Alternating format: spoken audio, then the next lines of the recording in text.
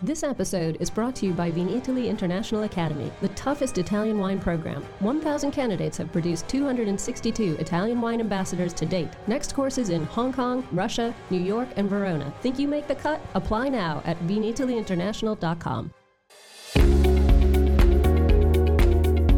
Italian Wine Podcast, a Wine2Wine Business Forum 2021 media partner, is proud to present a series of sessions highlighting the key themes and ideas from the two-day event held on October the 18th and 19th, 2021. This hybrid edition of the Business Forum was jam-packed with the most informed speakers, discussing some of the hottest topics in the wine industry today. For more information, please visit wine2wine.net and tune in every Thursday at 2 p.m. Central European Time for more episodes recorded during this latest edition of Wine2Wine Business Forum.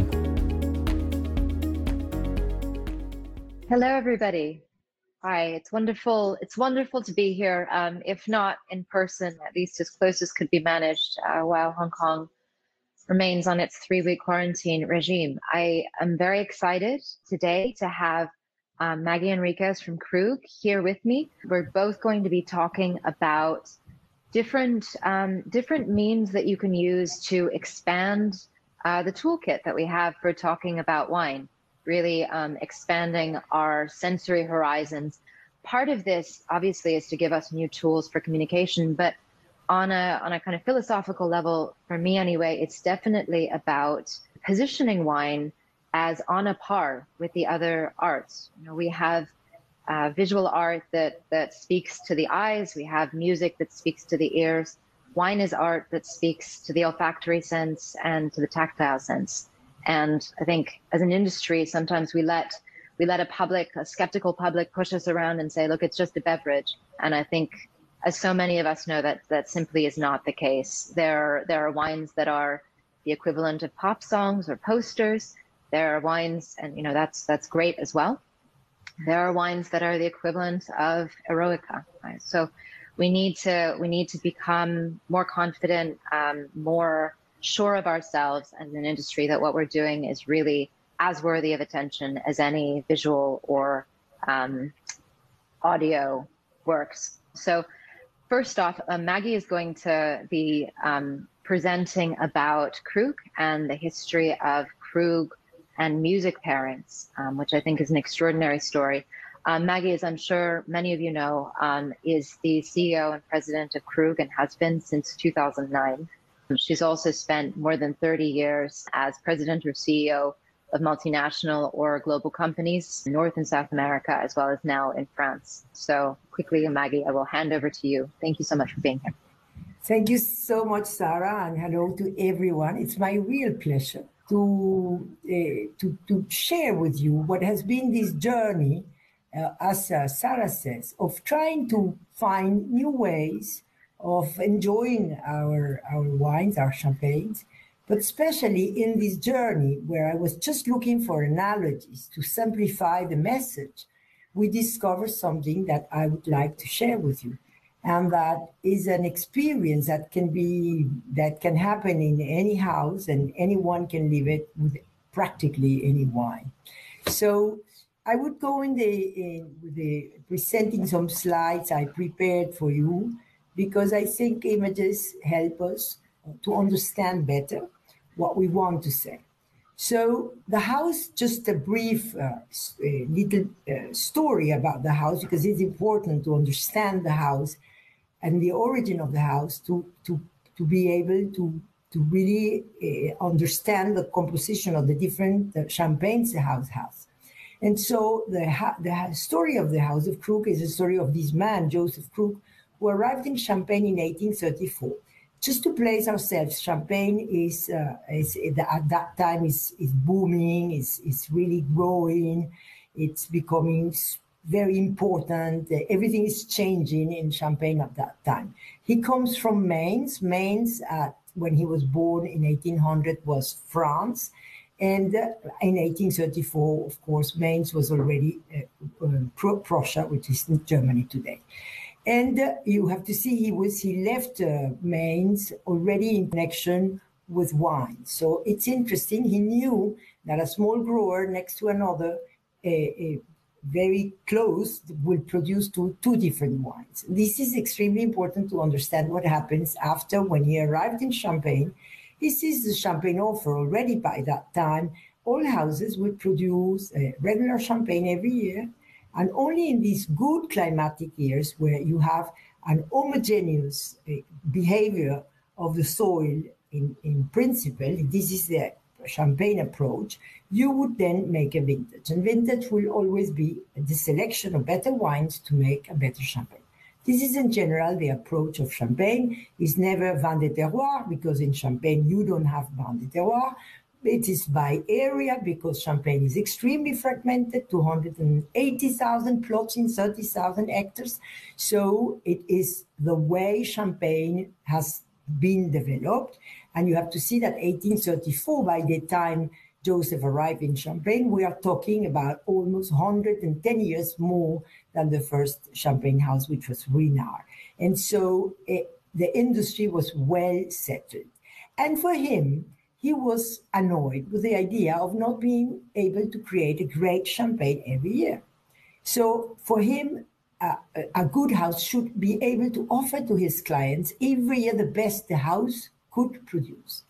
And with this idea in mind, he started developing, he just developed one key idea. And his key idea was, well, if I try to understand every single plot as one wine, as one element, as they called them, and you're going to see where. And he says, and I have a library of very many colors from nature, of very many of these wines from different years. I will be able to every year recreate the most generous expression of Champagne, all flavors and aromas of Champagne together. And this is the best I can offer to my clients every single year. I cannot control climate of a year, but this I can do. Every single year, I follow plot by plot as one element. I just build the library with wines from many different years. And every year, I will be able to receive the colors from nature and look for the missing colors to create this multicolor Champagne. So this is his idea. He developed his idea. He met somebody who believed in his ideas.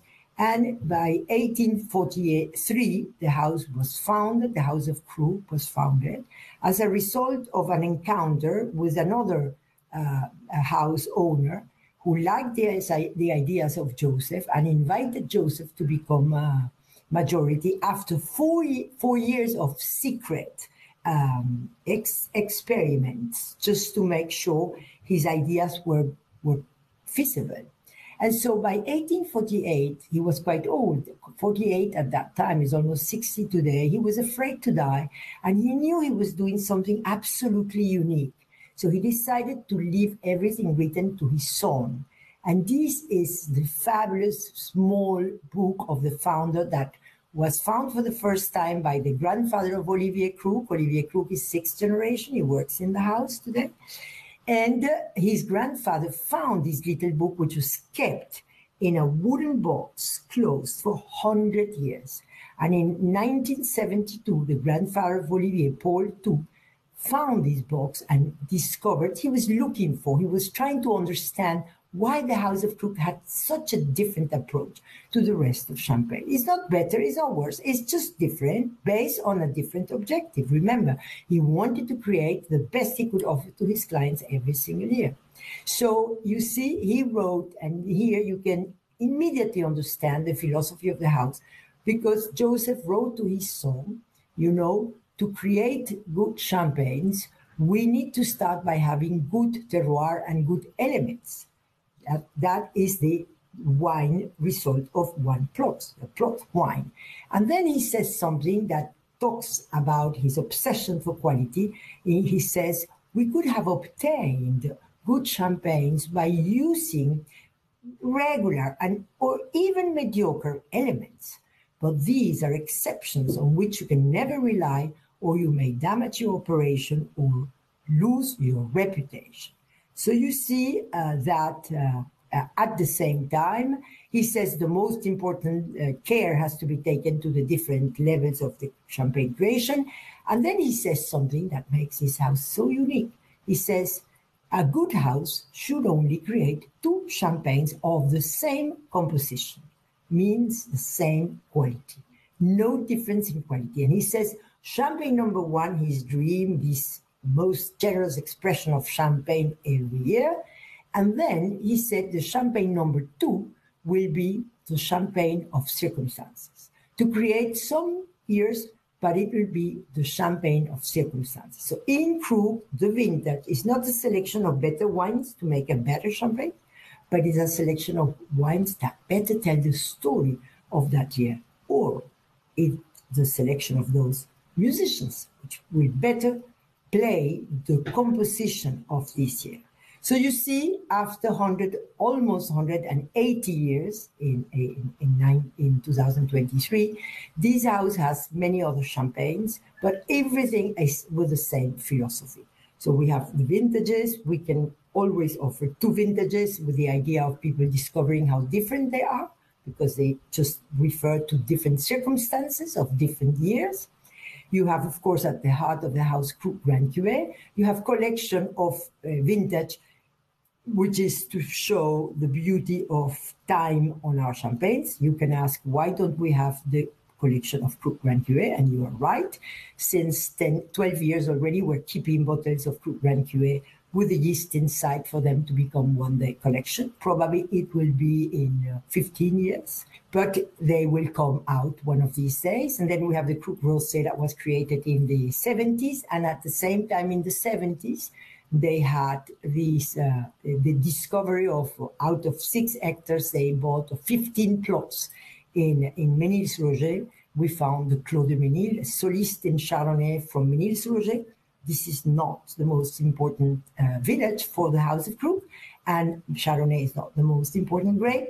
So the house, Henry Krug, went 7 years looking for a way to tribute Ambonnet, which is our most important village, and Pinot Noir, which is our most important grape. And this is the way the soliste of Pinot Noir also appeared for the first time in 2007, and it was in 1995. So this is what we offer to the market. And you see, of course, champagne number 1, it's the most original champagne of the house, and it is exactly what our founder dreamt and the reason of existence of the House of Krug. Most generous expression of champagne independently of the effect of the year. The champagne number 2 is the music of the year, is the champagne to express circumstances of the year, as I said. And we have the terroir champagne, which comes from what he said in the little book, The Elements, with the Clos de Ménil, as I said, and the Clos d'Ambonnet. So you see, we have the soliste, we have the point. This Clos is the point. The vintage is the 3 different grape varieties and many different plots in one single year. And then the Grand Cuvée is at least 10 different years, the different plots and different grapes. So you see, we used to call this from the point to the universe. In 2009, we already were talking. We hadn't found the little book yet, and we used to talk like this. In 2011, there is Eric Baumard, who is an incontournable in the world of wine in France. He was describing a wine with music. And I called him and I said, what are you doing? And he said to me, this man doesn't know anything about wine, but he knows a lot about music. So I described the wine because he wanted to know. I described it with music. And I said, how comes? And he said, yes, Maggie, don't you know every bottle of wine has its music? And this remained in my mind because we had this solist, we had the music of the year, and we had the music of champagne. So we said, why don't we bring music? Music is going to be something that will make people, it will be easy to understand the house. And so we just called this tasting from the soloist to the full orchestra, which is what Krug Grand Cuvée is. And we went deeper and we understood that the house has a musical approach. what we do is that every year for us, the vineyard, the terroir, the plot is a musician. The grape, the type of grape, is a family of instruments. And the year is the score, you see? And so we go plot by plot. It's going to be one wine. And the sound of the different musicians of that year will be auditioned one by one. We received every year around 250 new musicians. Of course, we know who they are, but the score will be different. The sound will be different. And then we have today 150 musicians in the reserve. They are getting deeper, they are getting rounder. When you taste the oldest that has been there since 2006, you can feel how deep it is, how profound, how round, how calm. It's like wise. So these musicians that are in the reserve, waiting for them, for the house, for the cellar master to select them to go into one of the creations, they get deeper and they get bolder and they get rounder. And what the house does is during 5 months, you go plot by plot as a wine and we taste them for 5 months. It's exactly like auditioning a musician. So this is exactly what our tasting committee does. This is our winemaking team, and Julie Cavill is our cellar master. We have at the end of the 5 months about 4,000 tasting notes. Since 8 years, everything is digital, so we can follow the profile. We can follow how these musicians are evolving, the ones in our reserve wines and some others, the new ones coming also. We understand how the plot is evolving according to the work we do in the vineyard. And so every year, everything is there to be tasted, to be discovered, rediscovered, to recreate every year the most generous expression of Champagne. A selection of the wines of the year with a selection of musicians in the reserve wines to recreate this symphony of Champagne every year. Every year is going to be a tribute to Champagne. We use the 3 great varieties and we go all around the region of Champagne. Why it doesn't have to be Grand Cru only? Because we go plot by plot. So we go in Meunier, in the Vallée de la Marne, we have specific plots in Saint-Gemme with our growers, and they are fabulous. And we have Meunier in all our champagnes, which are not the Clos, of course, but it's always there. So it's always this idea of tribute champagne, of creating a symphony of champagne every year. It will never be the same. 250 new musicians are coming and the 150 are evolving, so it is never going to be the same. It is going to be inspired by this idea of always recreating this fullest expression of Champagne. Since 2011, we decided to put this Krug ID in every back label of every bottle of Krug. There is a Krug ID. You can go through Google, through Twitter, through Krug.com, or in an application that is the only free thing Krug has done so far, which is in Apple this year, and next year will be in Android. And through this ID, you get the story of the bottle. You get some tips like never taste a good champagne in flutes, never too cold. You get food pairings, but you also get the music that has been selected or created by different musicians for every one of these champagnes. In 2011, at the 17, every bottle of Krug Grand Cuvée, and then in 18, Krug Rosé has the edition. Edition means the year, the number of years, the number of creations, the number of times the dream of our founder has been recreated. It's once a year, so this means it's the 168th year that the dream of our founder was recreated. You see, and then the champagne number 2 will be always a different composition. 2004 is about freshness and luminosity. 2006 is about roundness and generosity. So every single vintage will be represented and will represent the composition of the year.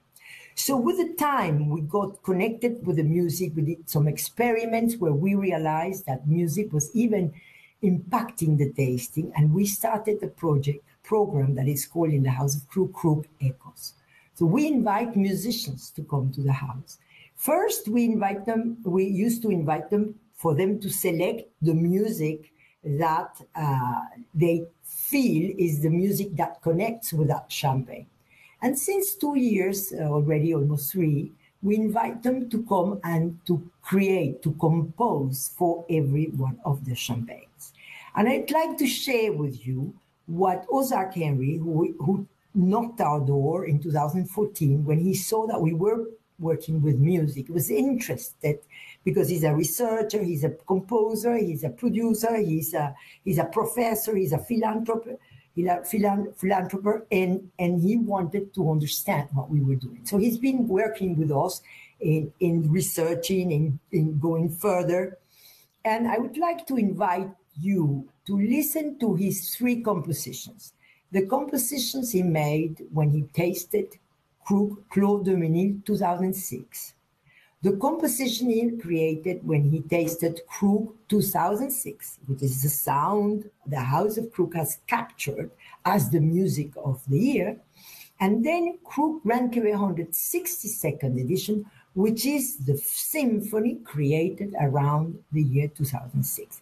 And he composed 3 pieces of music, and I'd like you to feel how he goes clearly from precision to breath, which is exactly what we do when we taste these 3 champagnes. So let me invite you to feel what he translated as sensations into music.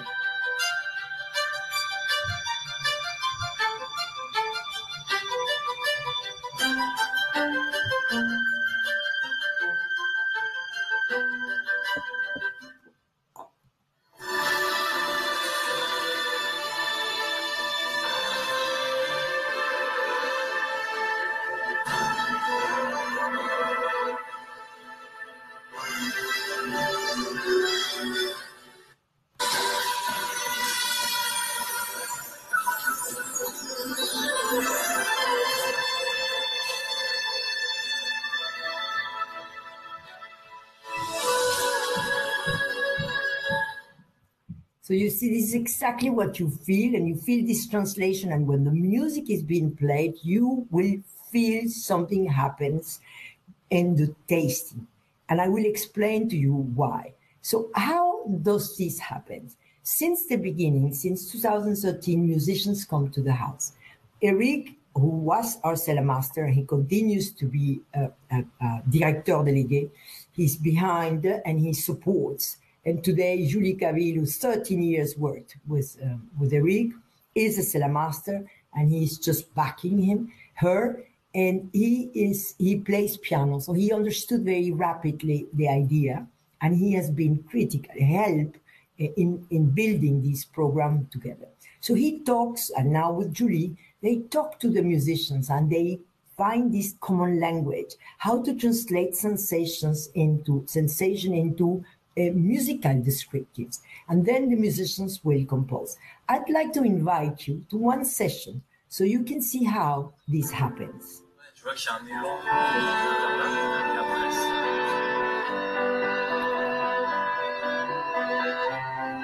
c'est un feu d'artifice que, au niveau aromatique, vous pouvez trouver plein de choses à côté.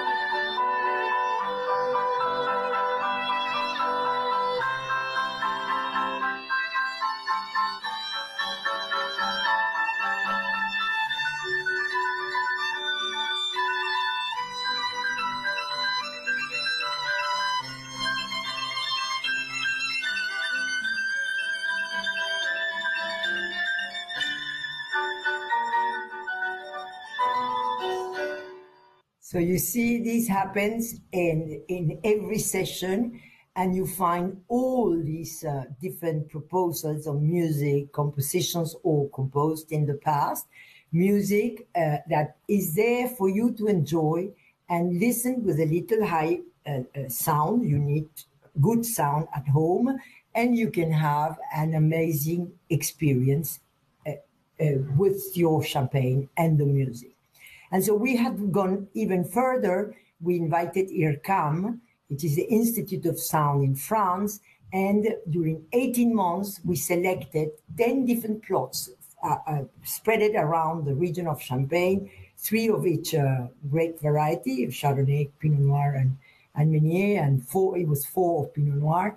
And we just, for 18 months, the teams, the winemaking teams, worked with the engineers, translating sensations into musical brief.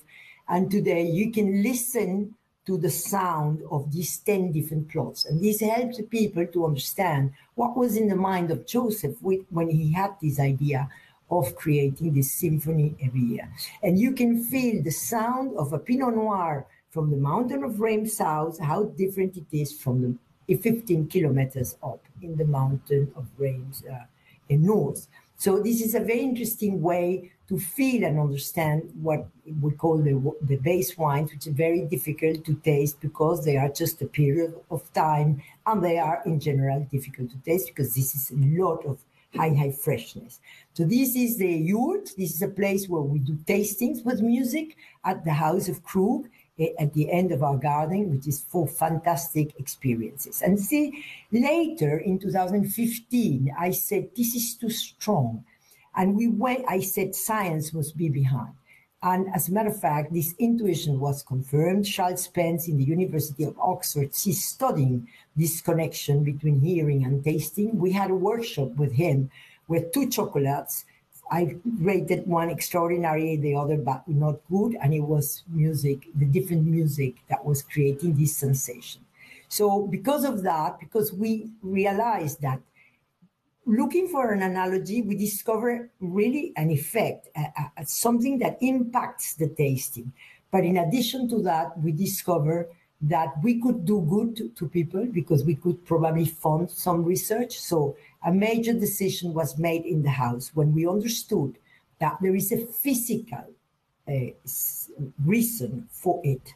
Your brain, the taste is very close to the hearing, and the hearing makes that kind of vibration, and it helps you to discover new flavors in the smell, even if the smell is a little further, but you may, and for sure in taste, you may discover, if the music is well selected, you will discover more flavors and aromas you hadn't tasted before. Because we thought we should do something with this discovery, we created a foundation. There is the Fonca for the music. It's since 2 years already that invests in research, in art and culture, and in education and solidarity, taking music where the music doesn't arrive. So we have some beneficiaries, and this is a young foundation, but with very promising objectives. Just to conclude, I would like to share with you how we see this and what is our vision.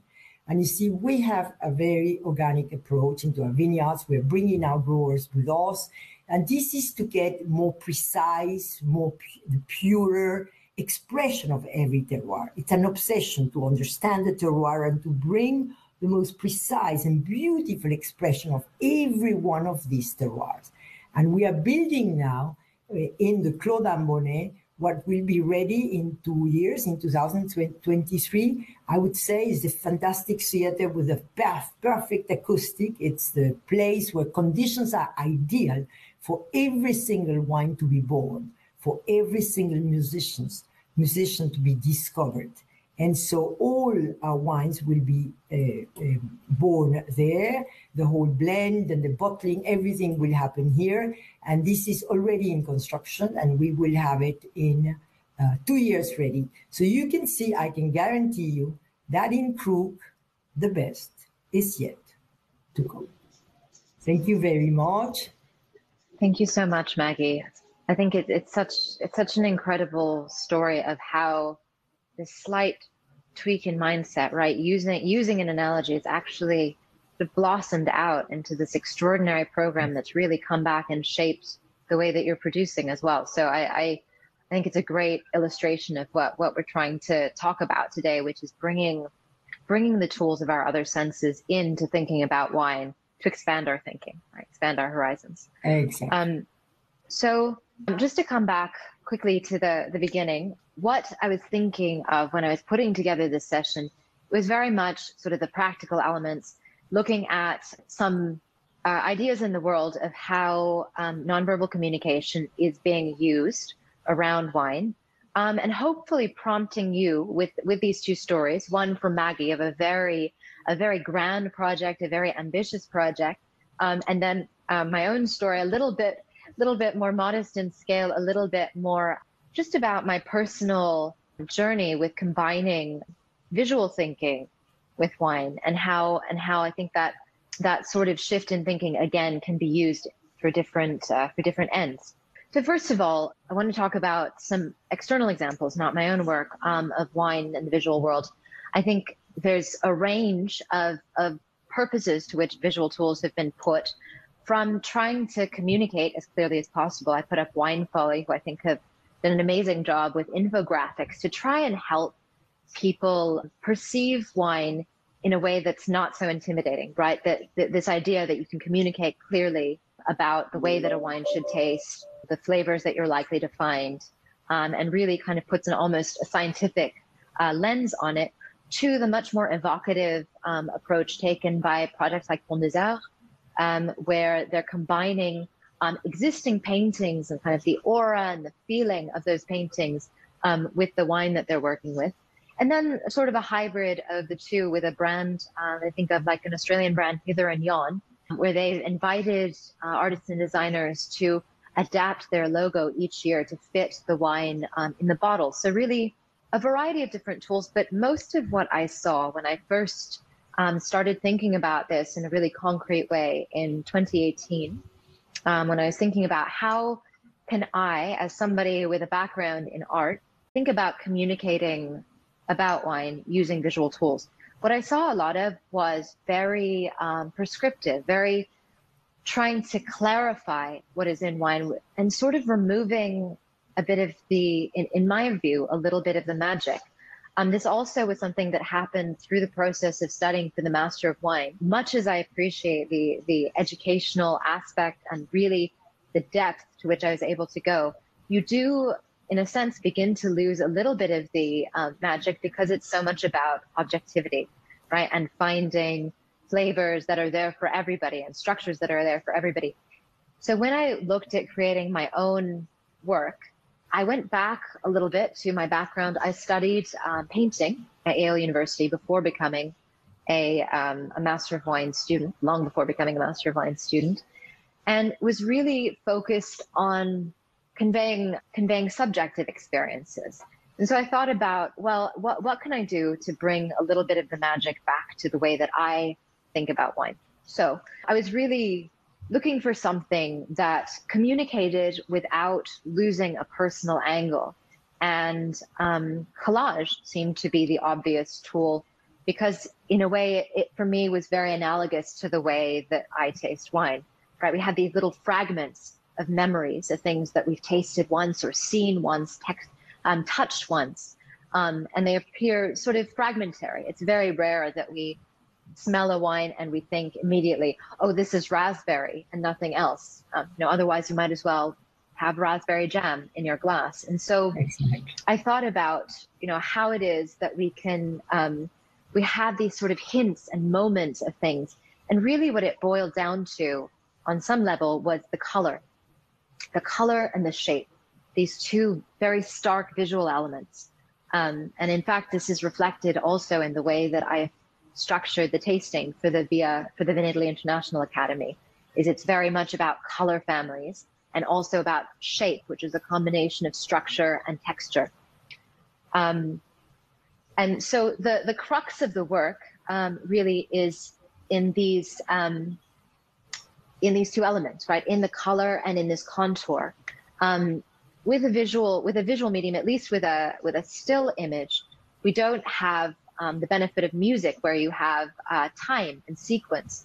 So I thought about it as something that you read from top to bottom, right? So the contour mimics the way that the wine feels when it enters our mouth. So in this particular instance, it feels quite shy, quite pointed and sharp. It fills out a bit through the middle, and you really get sort of a structure and a tannin firmness through the middle, and then again tightens on the finish. this contour, and an interesting example of how much synesthesia plays into any sensory experience.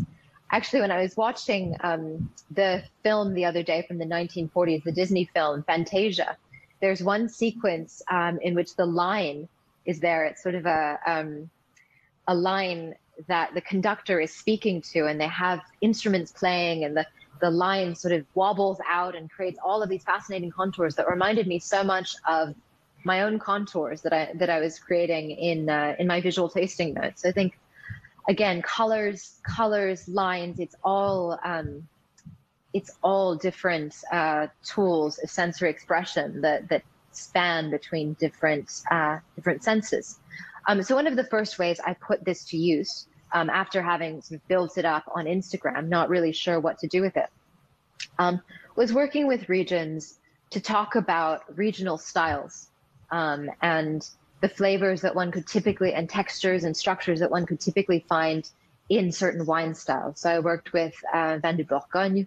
I'm working at the moment with the Rhone Valley, but I've worked with Wine de Spain, Barossa, the Barossa Valley, just to try and create images that reflected a regional style more so than an individual wine. A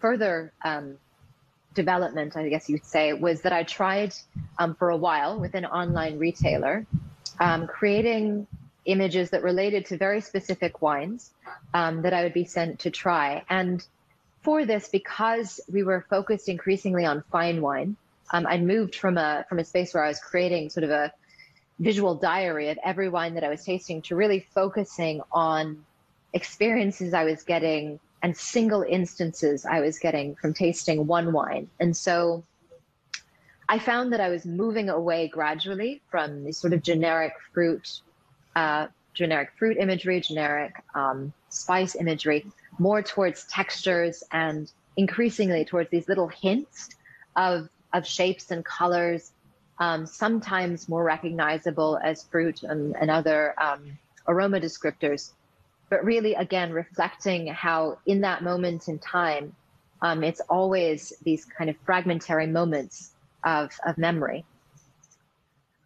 Then increasingly, as I started to do more philanthropic projects, so in this case, it was an auction that I put together with Giardini Romani, where we looked at Italian icon wines and really thinking about wines that have deep meaning for the region or even the country where they come from. So the one that you see on the right is Biondi Santi Riserva Brunello, being a wine that sort of birthed an entire genre, we can say, or Gran Lucia is the one in the middle from Aldo Interno.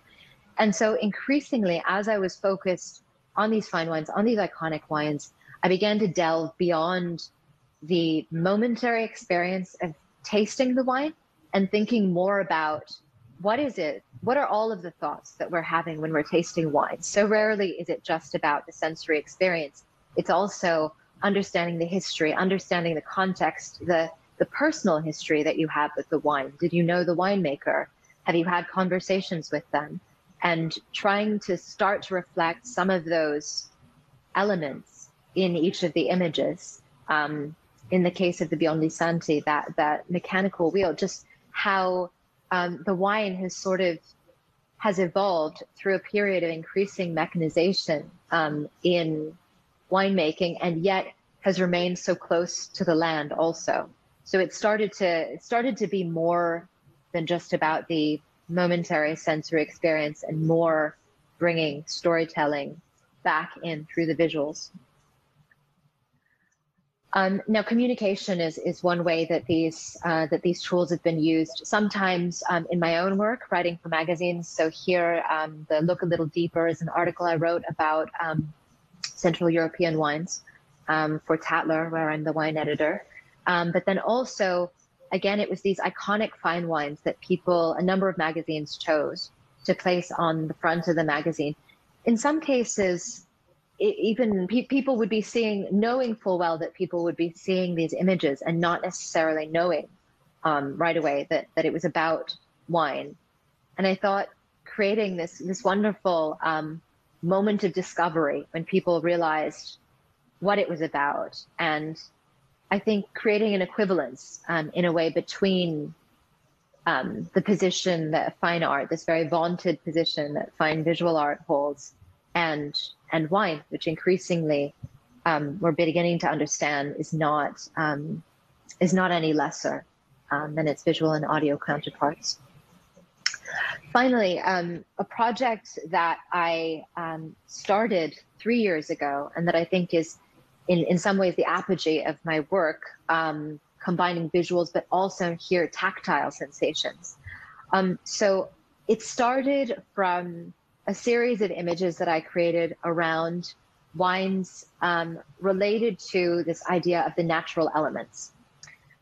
So for me, the elements was a way about thinking about wine that in some ways is slightly reductive, right? It reduces all of the complexity into a single idea, but in some ways reflected a lot the way that I saw people in the market, particularly in China in my research, thinking about wine was in terms of these sort of vaguer terms: freshness, mellowness, fruitiness. And I connected that back to the elements. And so I started making these visuals. What would my visual tasting notes look like if they were about expressing a particular element rather than necessarily a wine? And this is the one that you see on the left for water.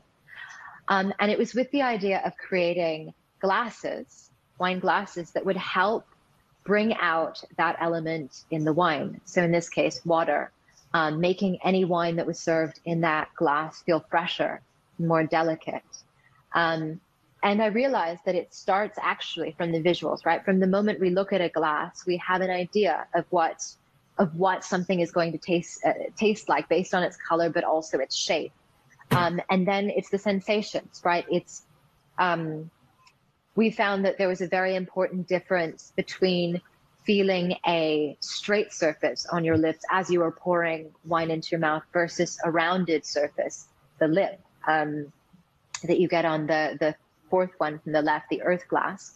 I think relating, in fact, Maggie, to some of Professor Spence's research that I saw on chocolate, that where the ones with the straight corners seemed more bitter and the ones with the curved corners were sweeter and more gentle feeling. And we took this to its logical extreme. So it was this combination, both of the visual sense and the tactile sense, to actually try and impact in a meaningful way the experience that you have tasting a wine out of glasses. So I'm sorry, I know we are supposed to have time for question and answers. We ran a little bit over, but if there is just one that somebody would like to pose at this point, we're happy to take it. There is a nice comment, and I completely agree, and I support so much the work that Sarah is doing, because it's a way to take people off the rationalization of wine. Wine is there to give you pleasure, and whatever we produce and create is there to give you pleasure. So you are the master of your pleasure. And it's so interesting to focus into sensations, because when you focus into sensations, you forget about rationalizing. And yes, music is universal, and it has helped us enormously to make people understand the house. But the experiences of tasting with music, and if you had heard what I said, you can do it. You can try to look, what is the music that seems to be the one that goes with that wine that you're having. It doesn't have to be Krug. Huh? And you will find that if you taste it with that sound or music you selected, and you can feel more flavors, more aromas, your selection is good. You can even do a contest with some friends, and it can be so fun. And at the end, people are really paying attention to the sensations. And I think this is what the whole idea is about. Absolutely. It is that empowering of the individual, right, to make their own choices. That was the thing with the glasses. So we said, there are universal glasses, but it's really about creating the experience that people want for themselves, right? People like wines that are fresher, or they like wines that are fuller. And it's really essentially about removing this idea of objectivity, right and wrong, and this is the perfect one for this, and just saying this creates the experience that you individually want to have. Exactly. Great. Thank you, Maggie. Thank you very much. Thank you all so much. Thank you for your attention, everyone. And hope to see you all soon. Thanks a lot. Thank you. Listen to the Italian Wine Podcast wherever you get your podcasts. We're on SoundCloud, Apple Podcasts, Spotify, Himalaya FM, and more. Don't forget to subscribe and rate the show. If you enjoy listening, please consider donating through ItalianWinePodcast.com. Any amount helps cover equipment, production, and publication costs. Until next time, cin cin.